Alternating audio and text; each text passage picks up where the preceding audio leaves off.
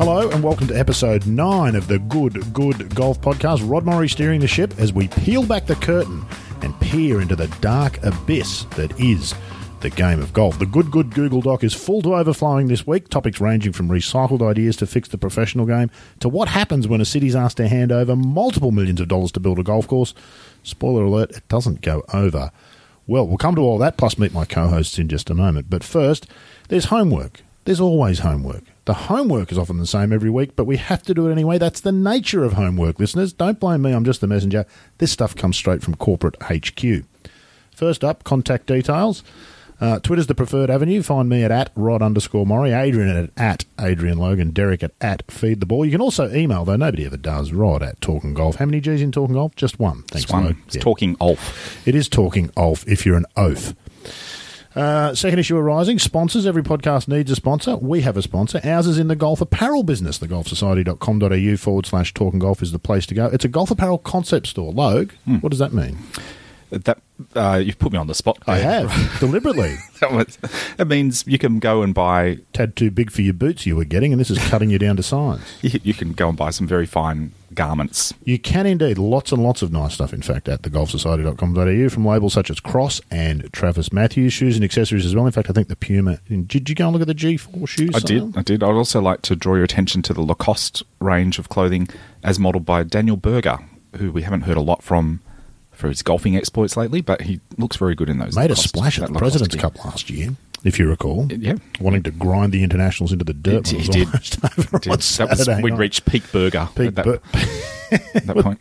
What if does he ever get paired with Bernd Wiesberger? Who knows, anyway. That's a little crocodile, isn't it? Lacoste? Yeah. Is that Lacoste? No, good stuff. Anyway, golfsociety.com.au/talking golf.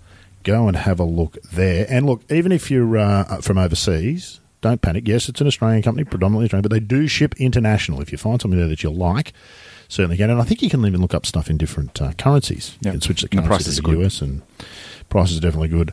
No doubt about that. That's it for the formalities. Let's bring in the co-hosts, starting right here at Talking Golf Central Studio 1 Logue. We've already heard from him. Nice to have you. Congrats on some stunning photos last week of the Pinball Legends Pro-Am, my friend, including our studio guest, Mike Clayton. I'm going to guess he was the only player in the field carrying a sponsorless single-strap leather Mackenzie Walker. Now that you mention it, I can't recall another player even carrying.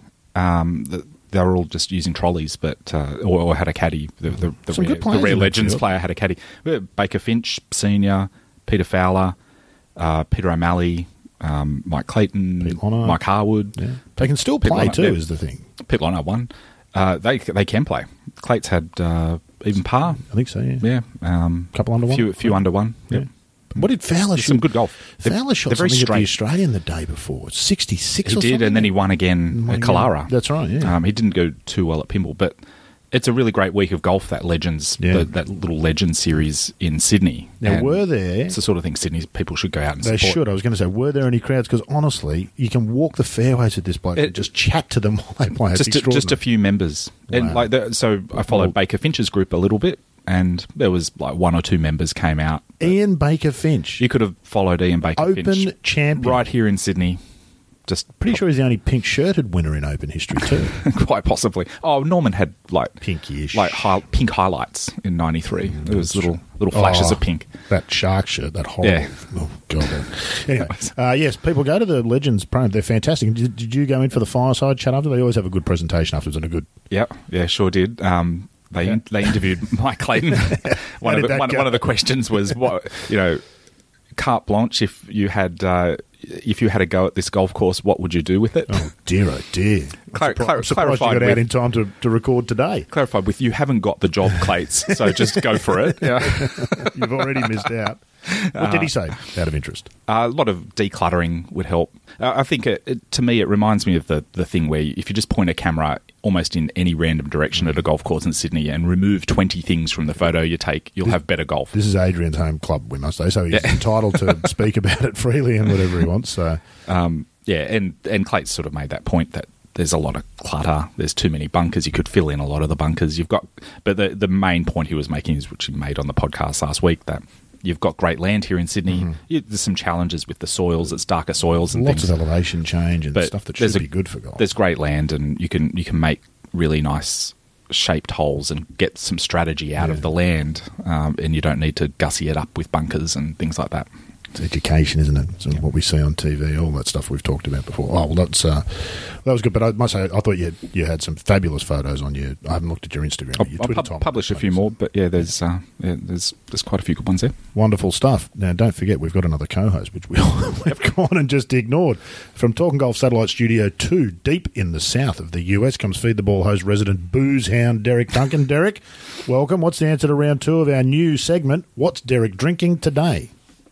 Well, first of all, I was wondering if I wandered into the wrong studio. Sorry about what that. show am I on? Yeah, we got a bit local there. Well, this was an easy one today. The 2019 version of the Sierra Nevada Celebration Ale has recently hit stores and shelves. Every year, it's kind of denotes the beginning of holiday season. It's a proper IPA. It's bitter, piney. Perfect for winter. It's not one of these fruity, grapefruity, blood orange nonsense kind of beers that we get so much nowadays. This is a real classic IPA, and it's just going down really nicely today on this beautiful fall day. So I want to just get this straight because I'm always curious about it. Fall for you guys is like May and April, right? Yeah. Yep. And so that's fall for you. We call it autumn, but anyway, yeah. Right. And Christmas is a hot holiday. Yeah. Yes. Okay, that's so weird. Yeah. Down here, it's quite normal. Yeah. We've always done it that way, so we're kind of used to it. It's just so bizarre to think about. You remind me of. I think Adrian wants to pull you up on something about the booze, but you just remind me of something. I was organising an interview many years ago with a guy at Callaway in California, and I had to organise it through his assistant, who could not grasp the concept that it was a different day and time in Australia. So I'm swapping emails with this ball and saying, so Tuesday 4 p.m. my time will be Monday something, and she kept writing back saying, but how can it already be Tuesday where you are if it's only Monday? Honestly, couldn't grasp. I think I ended up sending her a link to a Google page explaining how the Earth turns on its axis and the sun goes around it, and really couldn't grasp the concept that she might not understand the Earth is a sphere. Yeah, well, and luckily, these Derek, days, I never mentioned to her that it's hot at Christmas either. Yeah, I might have just really one step at a time. That's right. Let's crawl before we walk. Logue, what were you going to criticise? You corrected Derek last week, which you didn't take too kindly. You're not going to do that again, are you? No, I was just going to say I had a Sierra Nevada Pale Ale when I was in Oslo not too long ago, and that place is the most expensive. It must be the most expensive country in the world. At the hotel bar, I pointed at this tap of beer. I was Sierra Nevada. I've heard of that. I'll have one of those. And the bloke goes, "Are you sure?" Wow. Don't you want to see the menu and I first? said, "Yeah, I think I'll have that." He goes, "That's very expensive." How expensive? It was 200 krona, which was about 32 Australian dollars, which is about 15, 20 US dollars or something. For one. Okay, and I said, it better be the best beer I've ever had. Is it that good? No. It's not that good? He came and checked on me later and he said, how is it? I said, it's not the best beer. It's okay. Bang for buck. There you go.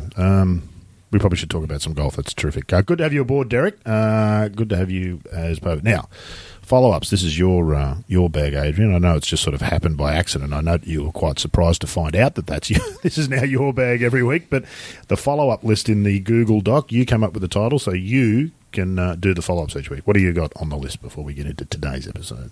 Well, we've got one 5-star review from _Kman2305. It's titled "One of the Best." That's in reference to the podcast. One of the best. I'd might take mild exception to that.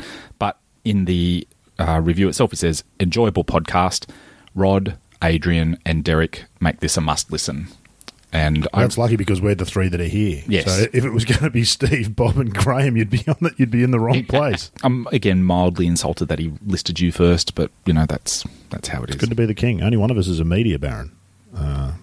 Indeed. And has their own podcast network. Yep. Well, Rod, I believe you've got some feedback of your own that you wanted to mention. I do. I set up a Patreon account. Go and put some money in the Patreon account. People, I'm only kidding. You don't have to do that. But I have had some feedback from the Patreon account. In fact, I got a very lengthy missive from. Well, he's a greenkeeper, this fellow, but he doesn't particularly want to be known. So let's just call him Groundskeeper Willie. in keeping with the Simpsons theme that's developing on the show. Now, you'll definitely remember this, Adrian. I don't know whether you saw this, Derek.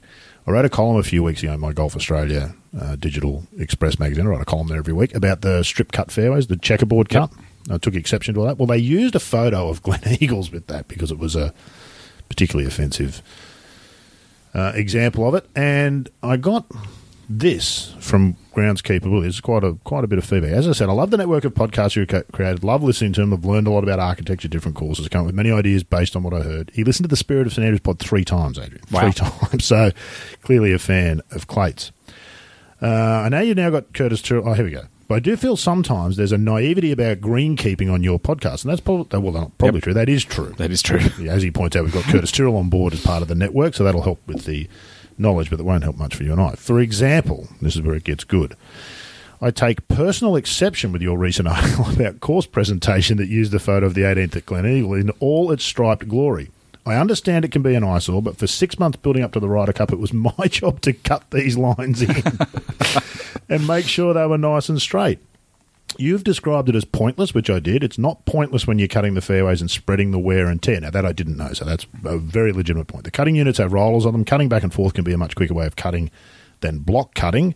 Not every course has the resources to utilise more than one mower or use growth regulators. Also, those fairway stripes are my claim to fame. When you hear people complain about them, you're complaining about someone's passion for the job and attention to detail.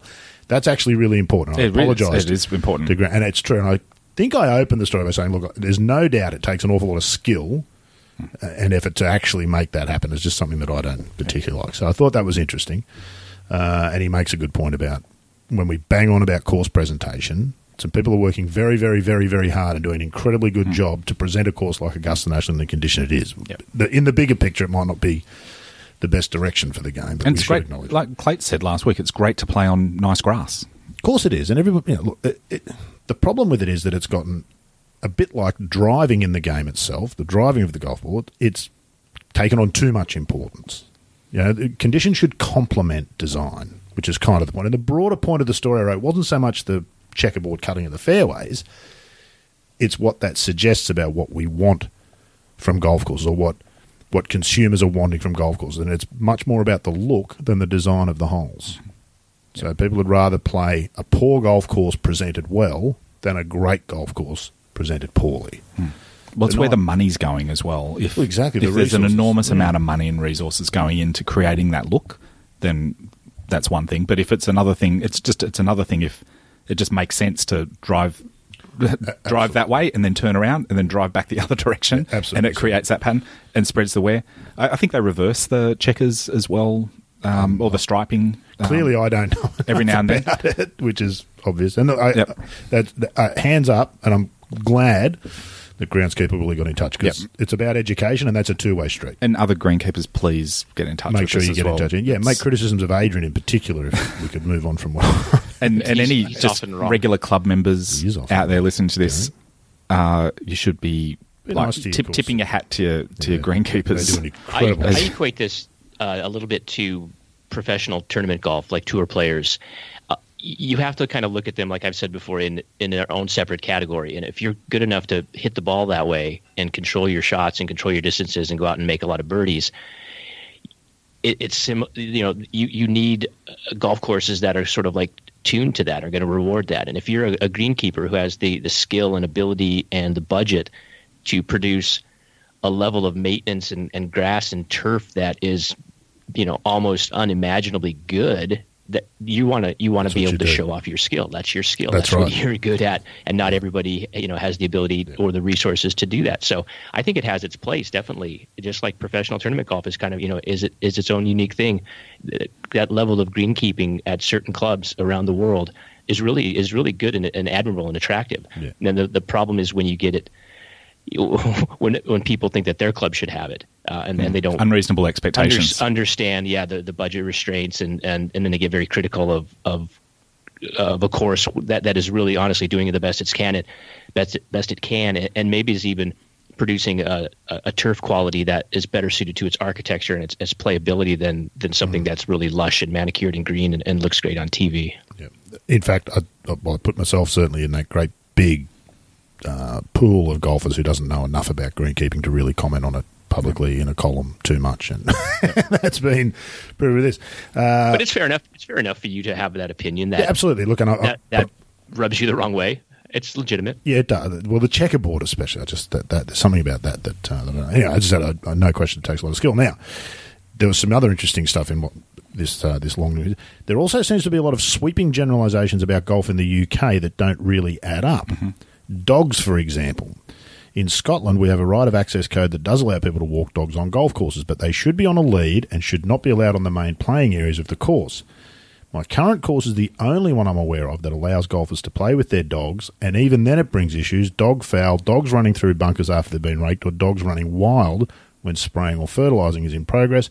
I've had a few instances of dogs nearly being run over or chewed up by machinery as people let them loose. It's a health and safety concern. I think that's fair enough. And this, I think, happens to us here in Australia. We've probably talked about this before, Adrian. People from overseas get this notion that every golf course in Australia is Royal Melbourne. Mm-hmm. That we're just wall-to-wall sandbelt golf course where everybody walks and carries and is healthy and fit and has a woke attitude to the game, quote-unquote, and it's just not true. Of course it's not true. It's a generalisation. We've got as many golf courses with carts and paths and all that other stuff that we decry as anywhere else in the world. The point I'm trying to make is that greenkeeping is a complex subject. Every course has different challenges and different expectations. We can't all be like Royal Melbourne, or in Scotland's case, St Andrews. The over-fertilisation irrigation of courses has been a huge issue in the past, and clubs are now doing their best to rectify the problems created by carrying out these practices. A lot of what we do is a necessary evil, and while it's not popular at times, it serves a purpose and benefits the course in the long run. Don't get me wrong, there are still issues within the industry that need to be addressed, but I think we're viewed as a nuisance, consistently told what to do by people with no experience or knowledge, and judged against courses on TV or down the road. I hope you don't take my feedback personally, as that's not what I hope to do. I just wanted to highlight a few things that maybe need a bit more consideration. Keep up the good work. Excellent. And all the best for the future. Excellent That feedback. was fantastic. I really, really enjoyed reading that, and thank you. You know who you are.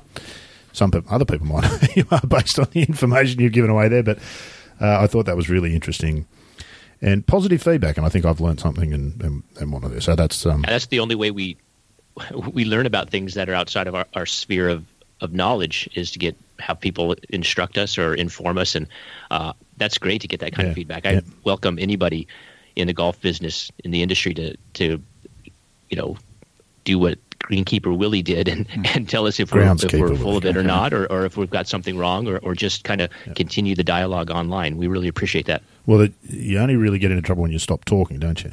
When there's no one left to disagree with, then you've really got to look around and realise you've really got a problem. Because, anyway, our mate Rob Williamson will be very pleased to have heard that about the dogs, by the way. Right. He's anti-dogs. Very anti-dog on the golf course. And as he accepts, it's not the dogs that are the problem, it's the owners. Mm-hmm. But they never come without the owners. So there's so many little caveats around the dogs on course thing. I think the on lead is a really important point, but also the time of day that it occurs, I think, is really important. Like, you see the municipal courses around Sydney around 5 p.m. in the sort of twilight around this time of year. It's a great time of year to be just out in nature. People walking their dog in around Marrickville Golf Club or something, not a problem. And there's a track that goes around the course as well, so they're sort of away from the field of play, and they should be super encouraged by golfers, actually, if they want the course to survive. So, which is in danger. But it is such a complex thing. It's very hard to generalise. Nothing's ever similar. Now, that all ties nicely, Derek, into something that I wanted to bring up with you. Not to talk too much about just the stuff that we've been doing, but a really excellent interview with Andy Staples on your latest episode of Feed the Ball. Andy's a fantastic guy. We had him on the iSeek Golf podcast. In particular, I recommend people go and have a listen at the third bit of the homework. Go to talkinggolf.com, network of quality golf podcasts, including Feed the Ball. Go and have a listen to episode 60 at talkinggolf.com. But what I really particularly love about what Andy talks about is this community links concept. So for anybody who's not familiar, Derek, give us a thumbnail sketch of what he means by community links, because I think it plays right into something that Adrian was just touching on there. Well, through a lot of Andy's own experience in trying to get jobs and get projects green-lighted, he spent a lot of time with municipal leaders and civic boards, people who control the money and the finances to these projects of public in America, public golf courses. So he's found ways to talk to them in ways that they understand and resonates. And he does that by talking about not just the golf course and the features and the cost, but also about how the golf course can be reintegrated as an element of the wider community, how citizens of whatever municipality and location they're in can find ways to use the golf course and the property even if they don't play golf. So he's proposed things like walking paths and running paths through the golf course, ways to get people with disabilities around the property, and really trying to doing as much as you can to treat the golf course like a community park, a beautification project, a source of recreation and activity, and then also trying to tie in whatever clubhouse facilities they have.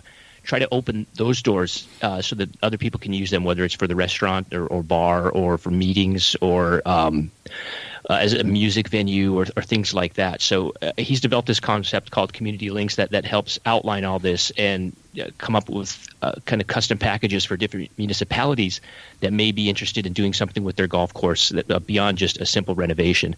And why that's important, of course, is I don't know how it is in Australia or in other countries where people might be listening, but in the United States, we've come a long way from where we were in the 50s and 60s and 70s when golf was supported by every community. Every town had a golf course. They usually did pretty good business. They might have lost money, but that was understandable because it was viewed as an amenity to the people who lived there. Like a library or a museum or a park or a playground. It was something that citizens could go to and use and be proud of. And it's not like that anymore. Now they're, because of maybe golf's reputation has changed over the last couple decades. Golf courses are viewed almost from a purely economical standpoint about how much money they're using. It's considered a privileged sport, something that only a fraction of the community might even want to use. So this is helping to reestablish the connection between the community, the town, and the golf course, and using the golf course as an asset and a service to the community, and just trying to reestablish those bonds and that goodwill that's been lost over the years. And so Andy's been at the forefront of that, and he's having some success in having these conversations with different cities, and just by talking about it and talking to other architects and people in the media, I think that message can grow and extend and hopefully reach small towns and medium-sized towns across the country who have a golf course in their vicinity or in their city limits that needs a little bit of work. There's a lot of potential to turn these golf courses into something beyond what they have been in the past. Which for their own future is probably not a bad idea. I think that resonates probably here in Australia as well, Adrian. There's a huge resistance, and this is where golf needs to take responsibility amongst golfers. You mentioned Marrickville Golf Club there, which is an inner-city golf course in Sydney. The real estate that it sits on would be worth billions if you were to develop it. So you can understand why the pressures come, and people who don't play golf don't think of golf courses as green space, so they want green space. They want to take 9 holes of Marrickville Golf Course and turn it into a park. At Hudson Park, they did just take the golf course, just shut it one day and turn it into a park. I just can't understand the thinking of it. But those things that Andy's talking about are the important ones, where golf needs to get on the front foot. Golfers are far too selfish about their own land. We need to learn to share for the sake of public golf.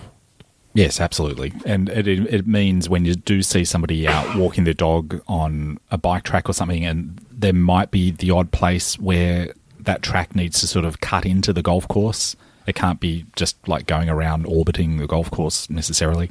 And in fact, I don't think you want it to by design. I think you would want those walking paths and that sort of things to get into the property a little bit, because people get more of a sense of what golf's all about, rather than walking with like some factory on one side of you the entire time and then a beautiful golf course on the other side. Both off limits.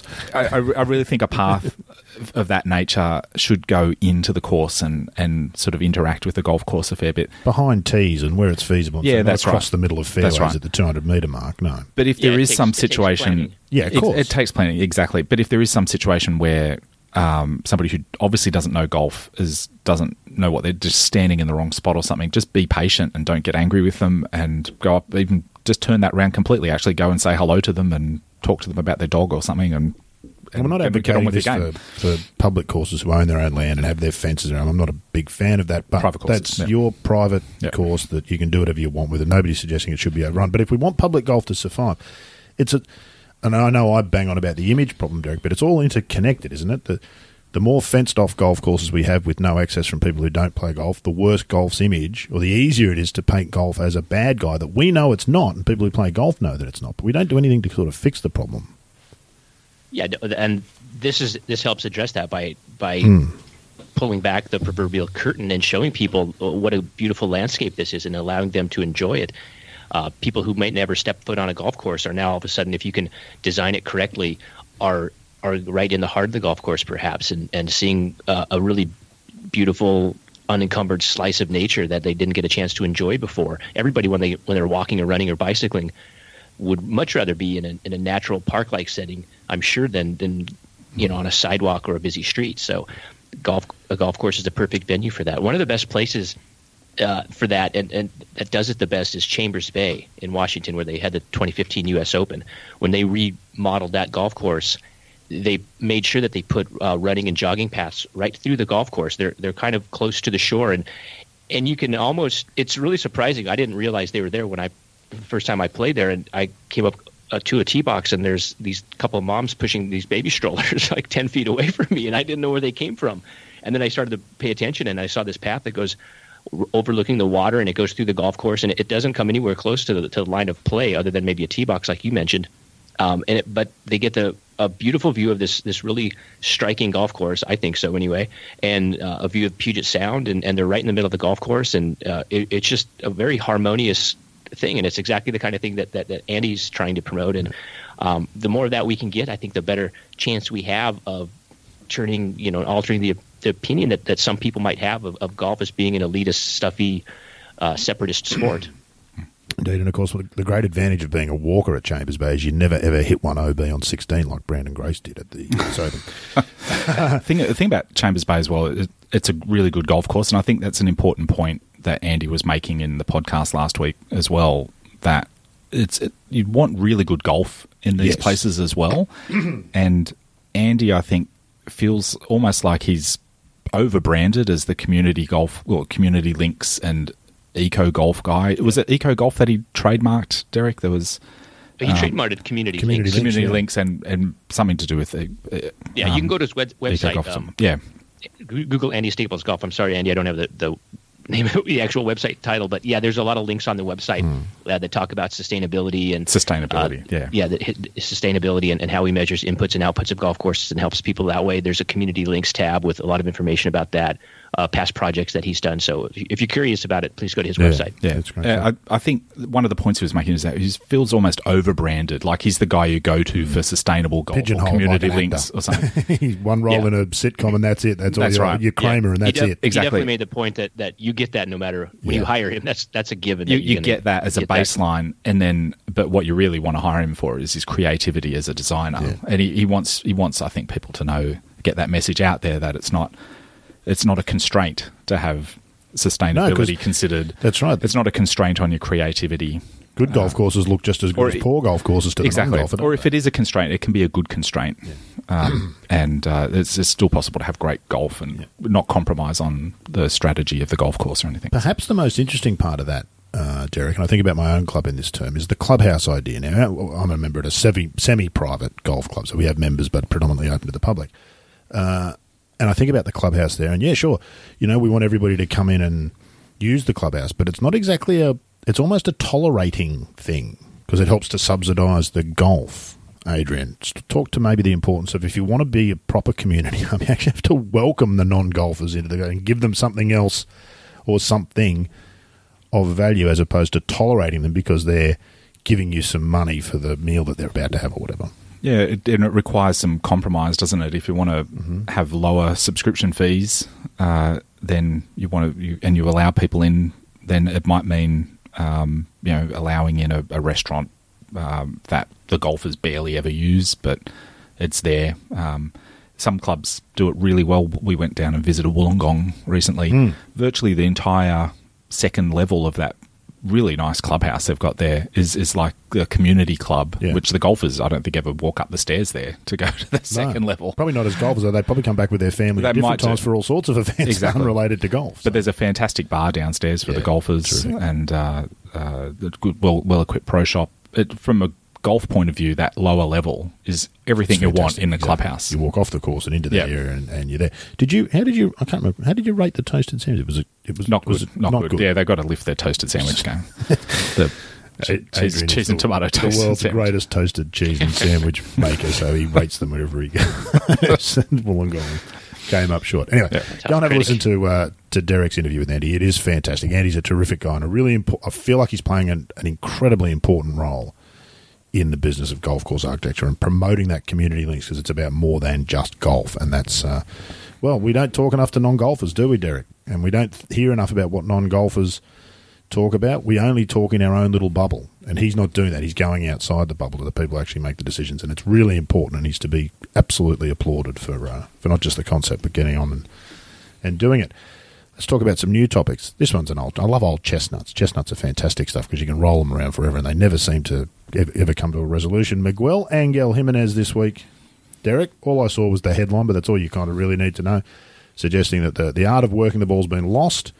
We need to go back to 10 clubs to bring shot making back into the game. I don't know whether he was talking about just professional golf or golf more broadly. I'm sure we've talked about this in the past. What are the barriers to doing that?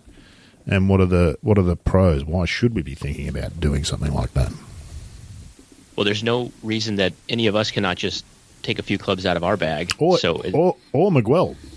It must be said. There's no rule says he has to take 14 on the course. You could lead by example on this. Obviously, at the professional level and the high amateur level, those clubs serve a purpose. Their distances are dialed in and their trajectories are dialed in, and the courses that they often play most of the time reward certain types of ball flights. So nobody would voluntarily give up any of their clubs, and they'd add clubs if they could. It's just they're so precise that these are like instruments of precision to the professional caliber players. So you would have to. I mean, we'd have to make a rule, a club reduction rule for it to go over. And there's just and beyond that, we're past the generation where working the ball and kind of doing the Phil Blackmar thing is even a reality. I don't think most of the professional players grew up in that era where, they grew up in the era of where the equipment is basically essentially what they're still playing. Except for the real old guys, they never had to go through that transition of regular steel shaft drivers and smaller heads and curvy balls to the stuff they play now.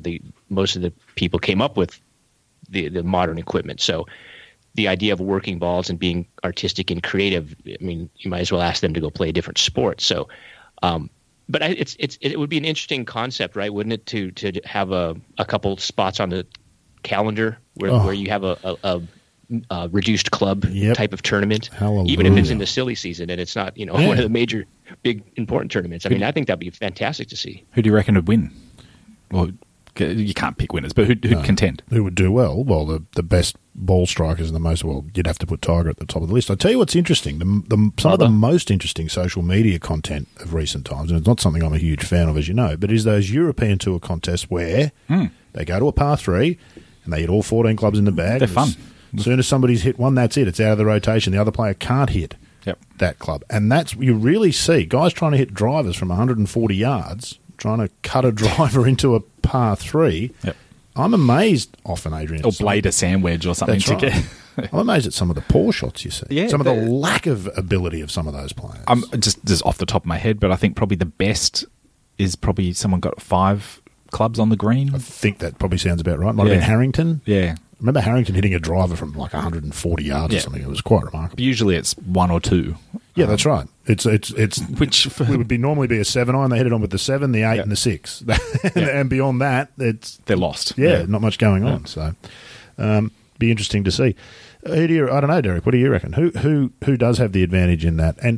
And don't. This is the point that Clates often makes, and I think it's true.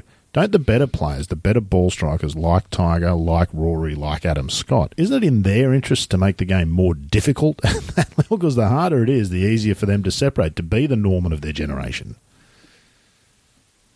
That's true. The more difficult it is, you de-equalize the field and you get more separation between the skill levels, or the skill levels are more apparent when the ball is harder to hit and maneuver and control.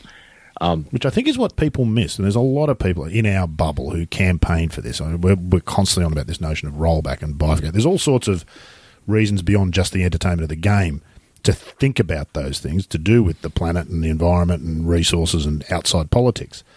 But for just the simple playing of the game, that to me feels like a more entertaining version of the game, where the more skilled are more rewarded. But maybe for professional and elite players. Yeah, for the elite players. But maybe we're out of touch with what they really want. Well, I think also for beginners, one of the things that is a barrier to getting into the game is the beginners feel like they're at some disadvantage unless they've got every single club that's possibly available to them.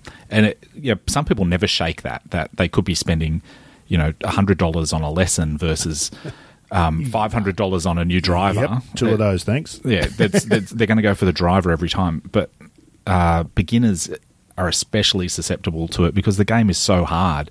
But I remember when I was first starting, most kids, the best advice you can give them when they're running around the course is hit the club you're most confident of hitting. Yeah. This is the thing my dad always used to say to me. And look how you've turned out. Yeah, exactly. but you're hauling a set of clubs around and you're kidding yourself if you think you're precise enough to be able to, discern between a 7-iron and a 4-iron or something like that on any given shot. But even, unless you're an elite player, the difference between your 7-iron and your 6-iron is again, you're just kidding yourself. The strike is so imprecise and the spread.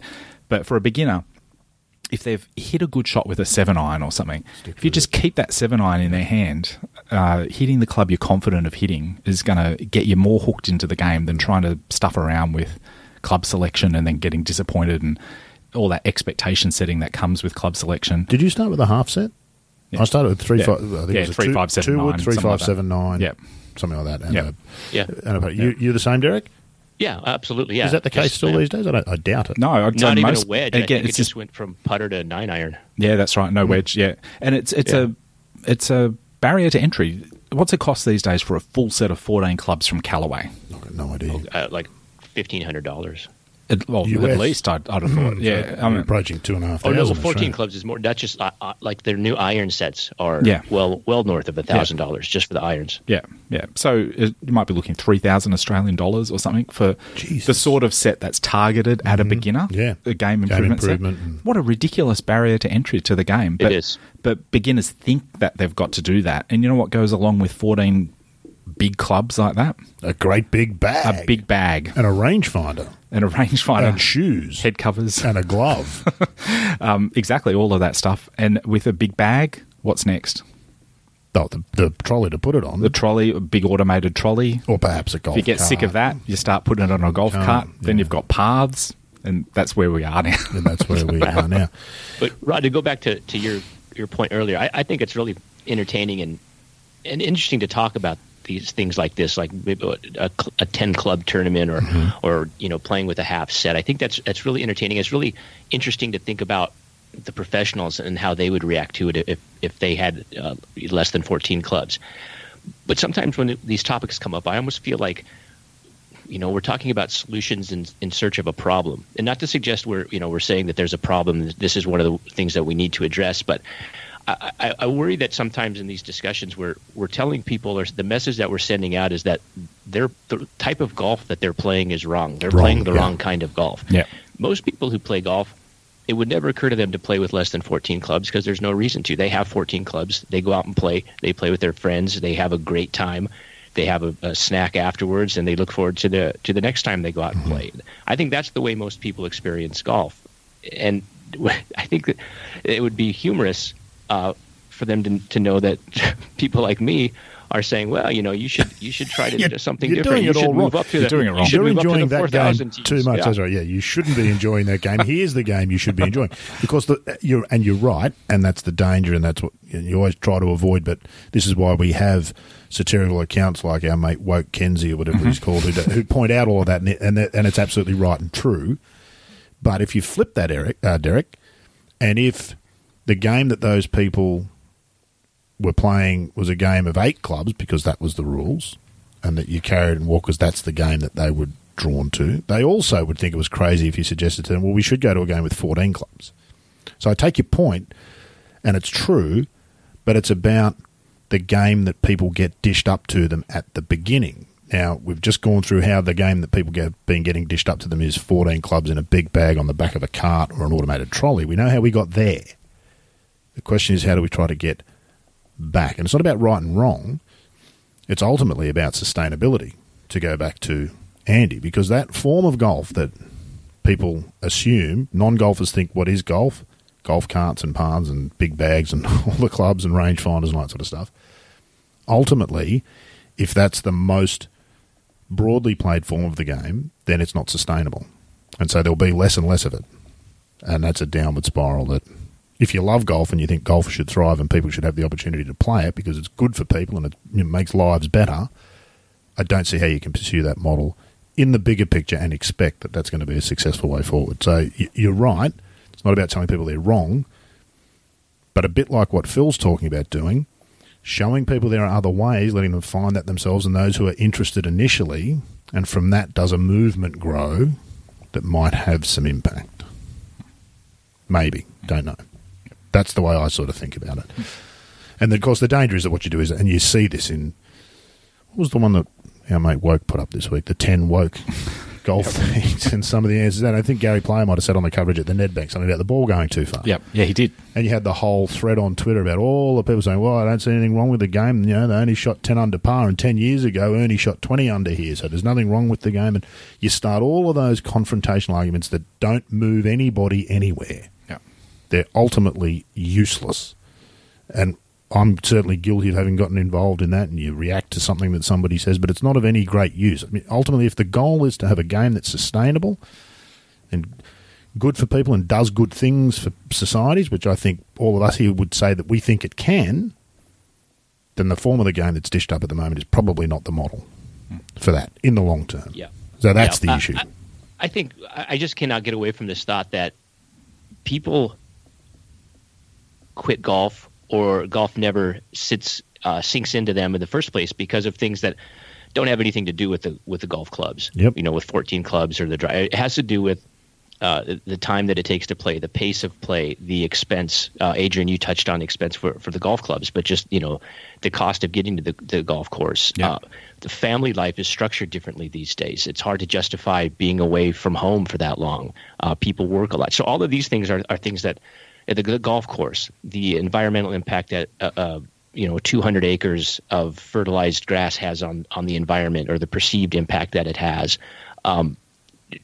water usage. These are the things that golf could really be addressing, and that would make a real difference in people's experience of playing golf. Now, it's great to talk about the 10 clubs, but that should be handled. You know, that could be handled at a local level. I'd like to see golf clubs, individual clubs, say, you know, Tuesdays are 7 club day. Yeah, lovely. You don't have to. No. Just promote something. Promote something different. Say, we're moving all of our tees up to the 4,000 yard markers today. You know, it's Wednesday. That's what we do every Wednesday. You know, there are other ways that we can sort of break the traditional mindset, but at the same time, not telling anybody, or not sending the message that the way you play golf now is wrong, is not right. No.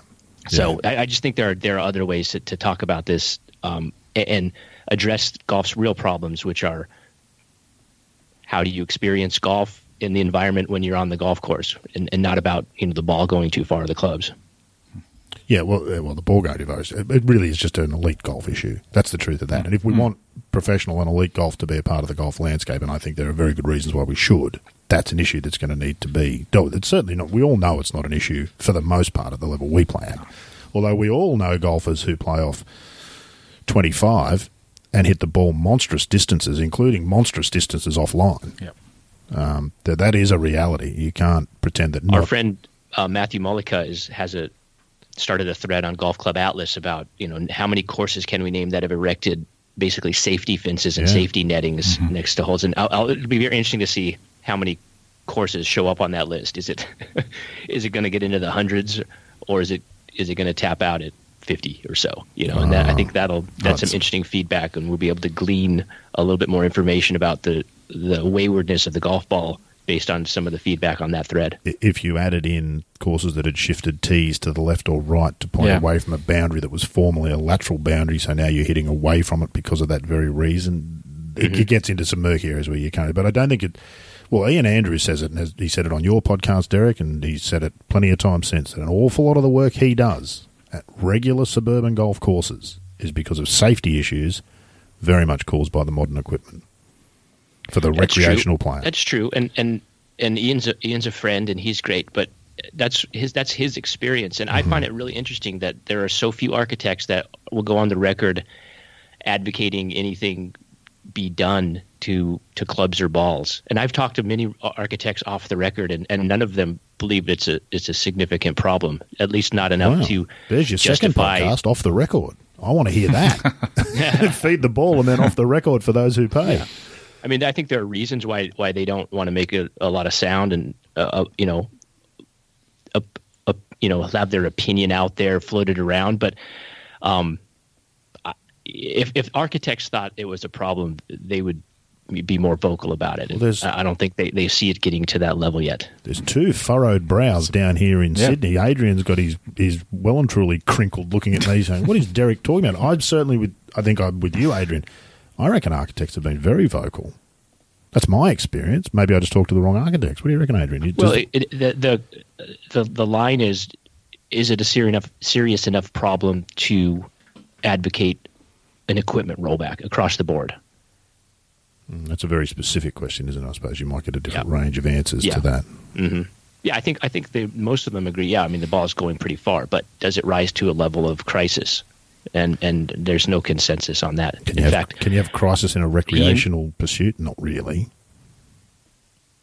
Crisis is a strong word. On it could, if you're erecting fences and there's a lot of money involved in property damage and safety issues, it could, but it doesn't. And as far as I can tell, in my conversations, it doesn't rise to that level. I'm not disagreeing with you. I just find it really interesting. It's not my experience, but I don't talk to anywhere near as many architects as you. And of course, most of the architects that we hear from are the high-profile architects, and you're aware of what their stances are. Doak's always been vocal about the ball, although I think he might actually be in your camp.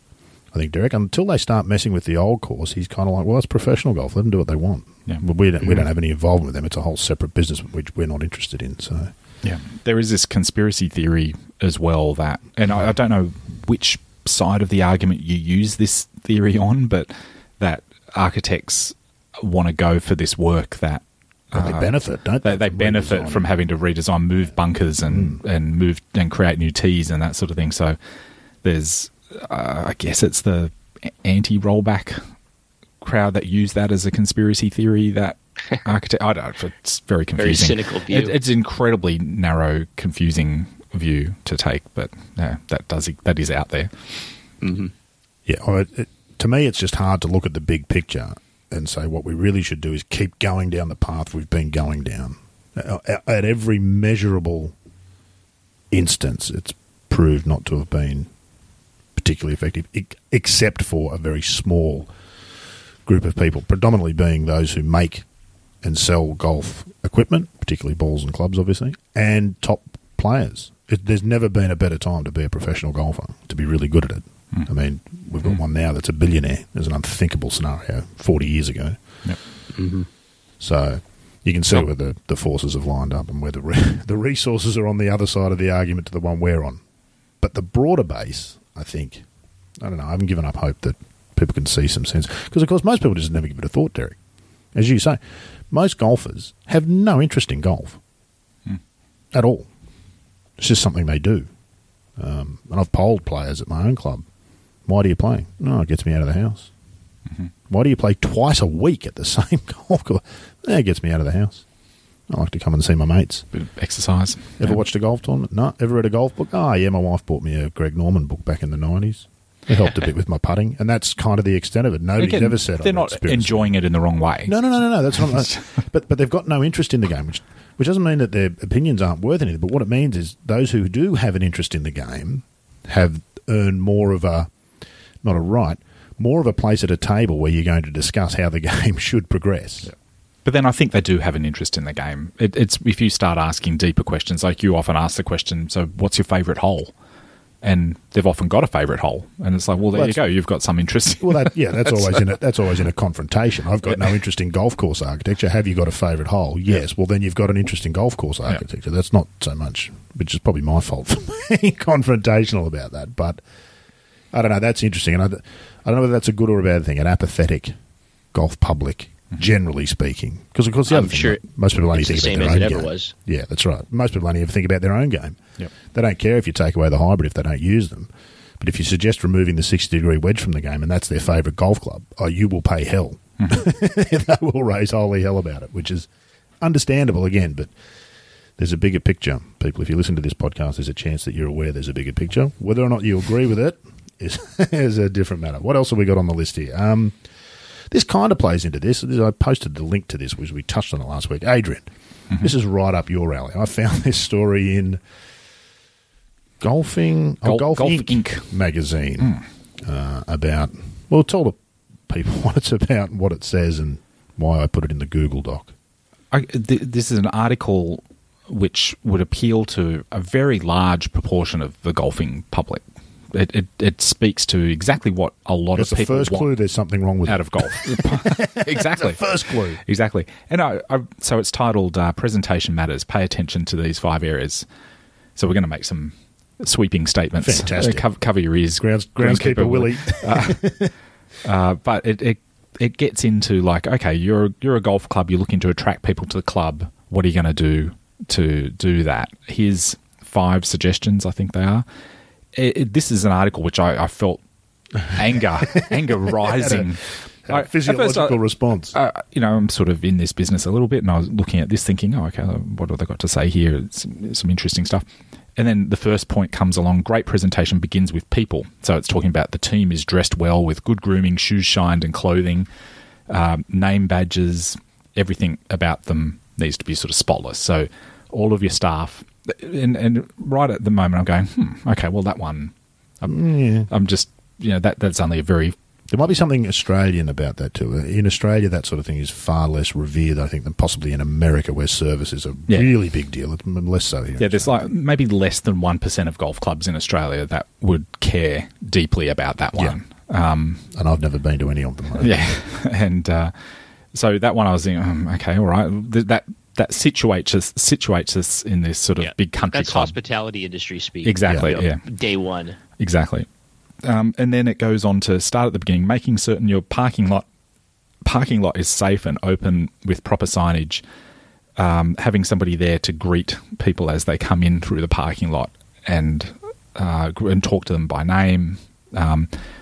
We've got a homeless bloke at Mangrove that does that. You get out of the car and he emerges from the bush and talks to you. So I suppose we're ticking one of the boxes. That's not true, by the way. As we get into it, I'm not going to list all of the points, but it's all stuff that's not about the actual golf experience. It's all pouring money. It ends up being very expensive. If you did everything in this article, it would be very, very expensive to implement at any golf club. And very little of it actually adds to the golf experience out on the golf course. It's all a bunch of... wankery. Yes, thank you. that sort of adds to the overall experience of the member for a day type of thing that is important to a lot of people. So here's the question, though, and again, wrong is the wrong word, but is there any reason why... Well, you and I had sort of a physiological response to that. I was the same. I sort of felt anger welling up when I was reading it. None of this has got anything to do with golf, but golf as a business, Derek, needs to have a product to sell. And if that's a product that sells, then surely if you're in the business of golf, you make that product, whether you like it or not, personally. The thing that struck me about this is it seemed so much common sense. And I wonder if maybe some person who's running a golf club is reading this and thinks, wow, that's a great idea. I hadn't considered, adjusting my font size on my menus for senior citizens. Yep. Which is pretty simple. That's one of the points. One of the points is put a lot of signs all out in the golf course, which I'm not keen on. But. Yes, and there's one point that talked about, are the hazards designated so the golfer has proper warning of how to play the hole? And does the layout make sense? Well, those are pretty big issues that are that are really hard to make adjustments to, and really. You need to do that if you're hosting a professional event, of course, because they don't know the rules or how to get around the golf course, but not for the everyday golfer who's got some common sense. I mean, the sentiment of this story is in the right place. I think that golf has customer service issues. It's not everywhere, but I think we've been talking today about the entry level experience of golf and what it takes to crack into golf, and there are some barriers and some obstacles that make it difficult to get into golf. And one of them is the clubhouse and pro shop experience. And sometimes for a beginner, it's very intimidating to go into a pro shop and everybody's dressed the same and they have their golf paraphernalia. And if you're not used to that, and they can tell right away, the staff can often tell right away if you're a committed golfer or not. So reminding your staff that there are people that don't know golf as well as you do, or just anything that helps them kind of melt that ice and be a little bit more kind and non-judgmental. It's a good message. I do think that golf struggles sometimes with customer service. I wonder how much of this might be cultural too, because I read all of that's being suggested in this, and I cringe. If I went to a place that did all of those things, I would never go back. It's like those fancy hotels where people come and grab your bags. It's like, it's okay, mate, I can carry my bag. It's definitely geared toward a certain, like Adrian said, that country club for a day experience. Yeah, but I wonder how much it has a certain type of golf club in mind. Probably, I don't know. Do we? We certainly for the beginner.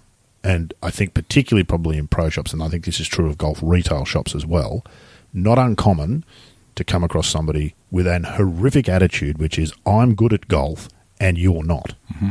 And that's a golf specific. That's an attitude problem that people who perhaps shouldn't be in retail. But generally speaking, do you reckon golf clubs, they are intimidating places, aren't they? Even here in Australia, I suppose. But I wonder... Yeah, they're very intimidating. But also, I've golfers experienced this somewhat at a couple of places where I went to play in Florida, where they're sort of like, we've got the bag drop and really big fancy pro shop, and they give you a little bag of goodies when you pay your ridiculously overpriced green fee. But they're free. And then they've got free stuff. They've got a starter, and at every point in that experience, it did have this sense of condescension, because all of those staff are trained to deal with the people for whom this is their first ever golf experience. So for anybody with a tiny bit of experience, you just want to smash the people in the face. Like, where's the teammate? I'll be right. The starter was like lecturing me on their cart etiquette and things like that. Could he have picked a worse target? And about pace of play and the way they look down on you if you don't actually want to take a cart, because they fear that the pace of play is going to be disrupted for the entire golf course because you're insisting on walking. But this one particular place, you just weren't allowed to walk. You just had to have a cart. But the bloke I was with didn't mind driving the cart, and I sort of walked around with a few clubs and stuff. So that worked out okay. But the condescension of how they're treated, I was thinking to myself, if I am a beginning golfer, that guy was incredibly condescending. And in fact, all of them were pretty condescending all along the way, because they're just assuming you're a complete idiot. That's their baseline. You do have that look about you. I don't mean that in a nasty way, just in a malicious and cruel way, but not nasty in any way. Anyway, all way too negative. Here's something, and I've just come up with this, and ideas that are formed on the run are often the best, as you know. So I think each episode we have to close with a new segment called High Note. Mm-hmm. Something great about the game that you've fallen in love with or rediscovered this particular week that's made you think, God, I love this game more than I ever did before, because we get far too much into this stuff. You've obviously got something in mind. Well, funnily enough, I actually don't, because I haven't played golf for about 2.5 months nearly, I think. Well, the last time I played was with you when was that? 5 weeks? 4 weeks? Yeah. Long time ago. That was the last time I played, and I didn't play for a long time before that either. So, and I'm not looking to... If you call that golf... one of the reasons why I didn't play for a long time before and not playing for quite a while to come. But High Note. So, Derek, have you got something in the chamber when I say high note, something that's made you think the game is fantastic all over again? It's important that we have this positive stuff because people get the idea that we don't like the game. I think ultimately all we do is bitch and moan about it. That's how that. That's what that woke Kenzie's on about for good entertainment. Andy and I talked about this at the end of our podcast. Is about getting your kids into golf, and even after that, we recorded that session. I took my son and daughter out to the golf course, and they're 8 and 10, and they played again, and they were so focused on beating each other, and they played match play. I explained to them what that was, and Derek. My daughter closed my son out 9 holes, closed him out at the 5th hole. Nice. And he was devastated, but then they kept playing, and he won the last 4 holes. So even though he lost the one match, down. Yeah, he only lost one down, close. Yeah, and he was on a hot streak. So just to see how golf emotionally can affect even kids, who aren't very good at it is really special. And as we said in the podcast, it's just getting somebody out to the golf course and then them swing the club, hit the ball in a live kind of situation on a real golf hole, and chances are they're going to love it in one way or another. They're going to find their own path to the game through that. And I was seeing it in front of my own eyes. It was very nice. What does a little junior Mackenzie Walker cost, and how many cut down persimmons and blades did the little one? And alignment sticks. Alignment sticks. Are they natural drawers or faders of the ball? Does the daughter like to punch the low one in there? Is she big on the ground game? How's all that panned out? Yeah, she's got her own monogrammed head covers already. That's fantastic. Has she really? That's fantastic if she does. No. Yeah, that's wonderful stuff. That's lovely. So golf with your kids. I can't afford kids, so that's no good for me. Logue? I've got kids, and you ruined the game for your daughter, didn't you? Didn't you destroy it for her in one clinic? Yeah, I took her to a few early morning clinics in winter. This isn't going to be a hype. I took her to a few early morning clinics. It was bitterly cold every single time, and she didn't make friends with the other people there, and it didn't work out. Even the Coke that they give you at the end wasn't enough to sort of bribe her to come back again. She hated it. And so now she just associates golf with bitter cold, and then they shove a Coke in front of you at the end of the game. Great stuff. Well done, Logue. My high note would be at the Pinball Pro-Am last week. I happened to be on the spot and take a photo of a guy getting a hole-in-one. Oh, wow. Yeah. So playing with Clates, wasn't he? Yeah. A member at our club.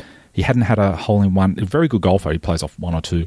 Hadn't had a hole-in-one since about 1989, though. I think it was his second one. And he said he'd been keeping statistics, and it was over 4,000 par threes that he's played since 1989 before he got this second hole-in-one. And I happened to be there. I was just actually playing with the settings on the camera, like testing it on him. So you could take a photo of the proper golfer. So I could take a photo of Clates. I told him this afterwards, but I happened to get a photo of him and tidied it up a bit and was able to send that through to him. So it's very rare to be able to get a photo of your hole-in-one shot. Fantastic. Yeah. Did you see? Have you seen the spreadsheet? Has he really kept it? He does. He keeps stats of all that stuff. Over 4,000 par threes or something he played between hole-in-ones. So statistically, probably normal. He's actually probably ahead of the curve. Yeah. Truth be told, there you go. High note for me, I've got to be honest with this, is probably a little bit lazy, but it's actually true. This to me is the high note, talking about the game. Okay. So I really, really enjoy about the game, and talking about the game with intelligent people about stuff that's bigger than just did you have 1 shot or 2 or 4 on that hole. What a sad life you have. It is kind of. Yep. Well, look at who I'm choosing to do it with. I mean, at least if I was talking to interesting people, it'd be different. You're a nasty man deep down. Probably like a do-over, I'm sure. You've got character. So that, on the record, and listeners, feel free to join in on High Note, because I find that those things come to you almost a bit of a bolt of lightning, don't you think? You're doing something to do with the game, and you suddenly think, this is what's so fantastic about it. We spend so much time thinking about the problems of the game, and then you'll go, oh, wow, this reminds me why it's so fantastic. Oh, here's a high note. I read One Bearded Golfer wrote a fabulous piece about... really good piece. What course was it? The Castle course? Yep. When he was in Scotland and sort of it looks like he had a great trip. Yeah, well, can't wait. I've been helping him work out his sound. There may be an OBG podcast in the future. He's been mucking around with some stuff, so we look forward to that. That was a highlight of the week too. Getting to read that. Let's wrap it up. We haven't got through everything on the Google good doc, but we never will. So that's are we gonna? It's the nature of the doc. Polka? Yep. Save it for next week. What are we skipping? You teased it on the intro, so we'll just have to term that as a cliffhanger then. What did I tell you? The Boca Raton Oh, God, yeah, the golf. Actually, let's quickly do it. So, Derek, you're more across this. So this turned up on Shackelford's site during the week. And this speaks to some of that stuff we were talking about with community links. This is probably an example of how not to go about embedding golf into communities and welcoming communities. And just give us a thumbnail sketch of what happened at the Boca Raton development. Because you're right, sure. Yeah, real quick. At Boca Raton, we've been following this story for over a year now. The city purchased a golf course. They wanted to renovate it. They put out an RFP request for proposal and it was, I want to say, I don't have that right in front of me, but something like 12 different architectural firms responded. The city picked Tommy Fazio, that's Tom Fazio's nephew, and working with Nick Price. They chose their proposal. And then when the numbers came in, the total cost for this project was well north of $20 million, which is an extraordinary amount of money. Now, that does include some infrastructure work and a clubhouse and a maintenance facility, but the golf course itself was going to be $15 million to construct. And it went back and forth at the city council, and some people just thought it was too much money. That there's a golf organization driving this project that really wanted to do it for that cost. They thought it would be good for the city. And to make a long story short, the city finally just said, no, it's too expensive. And this is an example of where golf, gets in its own way and steps on its own feet, is by sending out this message that we're going to allocate over $20 million for a public golf course. And it was going to have, all these things that are probably unnecessary. It's just a lot of money. And that's not the image that golf needs to portray right now. So the good news is they're going back to the drawing board, reopening up the search process again, and they're going to rebid out the golf course and try to hire somebody. And it could be Fazio Price again, but they're going to try to hire somebody to do it for a lot less than that. And what I found, I do have the list of the previous proposals here, and this was everybody in the business applied for this job, including Palmer, Greg Norman, Reese Jones, Nicholas Company. And also, since we're talking about it, Andy Staples put a bid in. Richard Mandel, who was on my podcast, he'd be perfect for it, doing public golf courses and doing it really smart. Kyle Franz put a bid in. Matt Dusenberry put a bid in. So there's a lot of great options to go with if they decide to go a different direction. And I just found it interesting that this was an example, as you said, Rod, that maybe some common sense prevailed. And I think they can get probably a pretty strong product in that market for a lot less than $15 million, I would assume. The soils there, if they're like most places in Florida, especially along the coast, sandy soils, that should help. It's surrounded by, they could do the Andy Staples Community Links project, something like that, and it's surrounded, it's high density, so if they could do something interesting with the clubhouse, draw people into the golf course in another way. So there's lots of good options out there, and it'll be very interesting and to see which way they go, and I think it's a good move. To me, this is a real positive, and partly because we've got an issue in the game, don't we, Adrian, with name architects getting all the work, and we know in the 80s, 90s, Palmer, Nicholas, Norman were probably at the head of that list, and now it's Doak and Hands and Core Crenshaw and David McClay Kidd who seem to get all of the work. There's a bunch of extraordinarily talented people that are prepared to work for a whole lot less. They all are worth the money that they ask, but that's not necessarily the answer for a city-funded golf course, is it? Winter Park is a fantastic example of what a couple of blokes with talent and hunger can do with not much money. With a couple of $1 million. Yeah. Yeah. It's forever perplexes me why there's not more Seminoles in Florida. It's good land for the most part. I think it's a bit flat in places, but that's no barrier to creating great golf. Yeah, the site for Seminole, that existed all up and down the Atlantic coast. It's right next to a whole bunch of terrible golf courses, Seminole. What I think it'd be if Seminole were located a quarter mile inland, would it still be considered what it is? Versus the New South Wales question.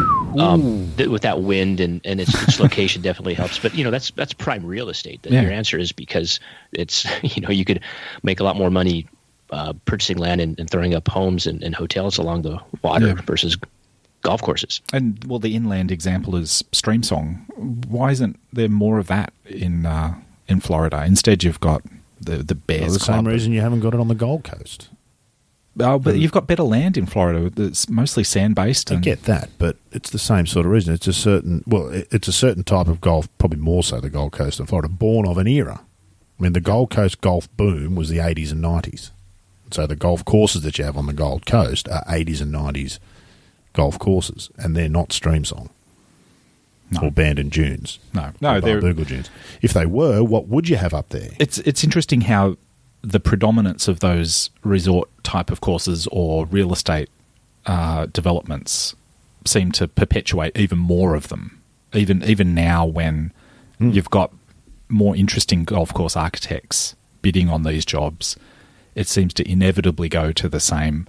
There's a lot of, and nothing against like Fazio or Reece Jones. They produce some stuff which I find pretty interesting, but every single development down there seems to go to them.